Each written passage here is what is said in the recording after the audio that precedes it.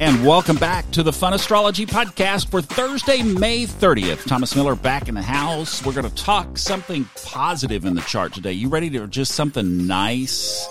Yeah, let's play the harp because we're going to talk about Venus. Venus has been tiptoeing through its home sign of Taurus for the last several weeks. Just got a few more, just precious little time left. It's sitting at 18 degrees, has 12 more to go. That's about another week and a half.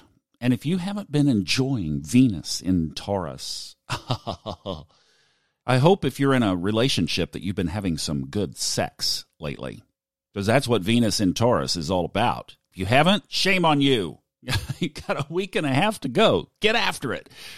And one of the other things that Venus in Taurus is just giving us right now, it's a beautiful gift, and I wanted to accentuate this because there's so many challenges in the chart. It's like, whoa.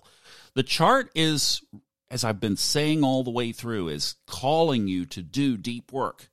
I was on a hike the other night and just had this epiphany, of clarity of seeing something that I hadn't seen, of a pattern in my life that was repeating, that I was just like, oh my gosh, I'm playing a scene from 10 years ago all over again.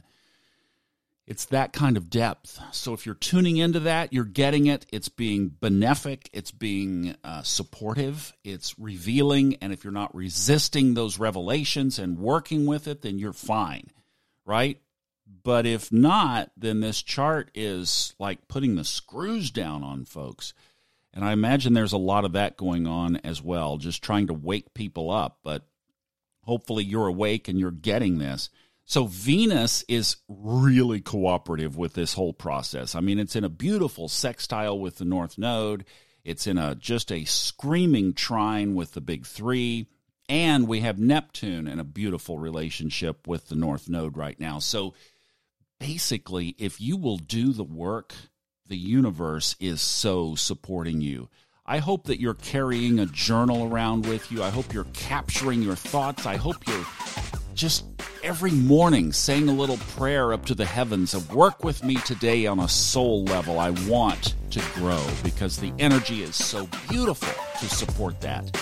I hope you have a great Thursday. We will do TGIF Friday tomorrow.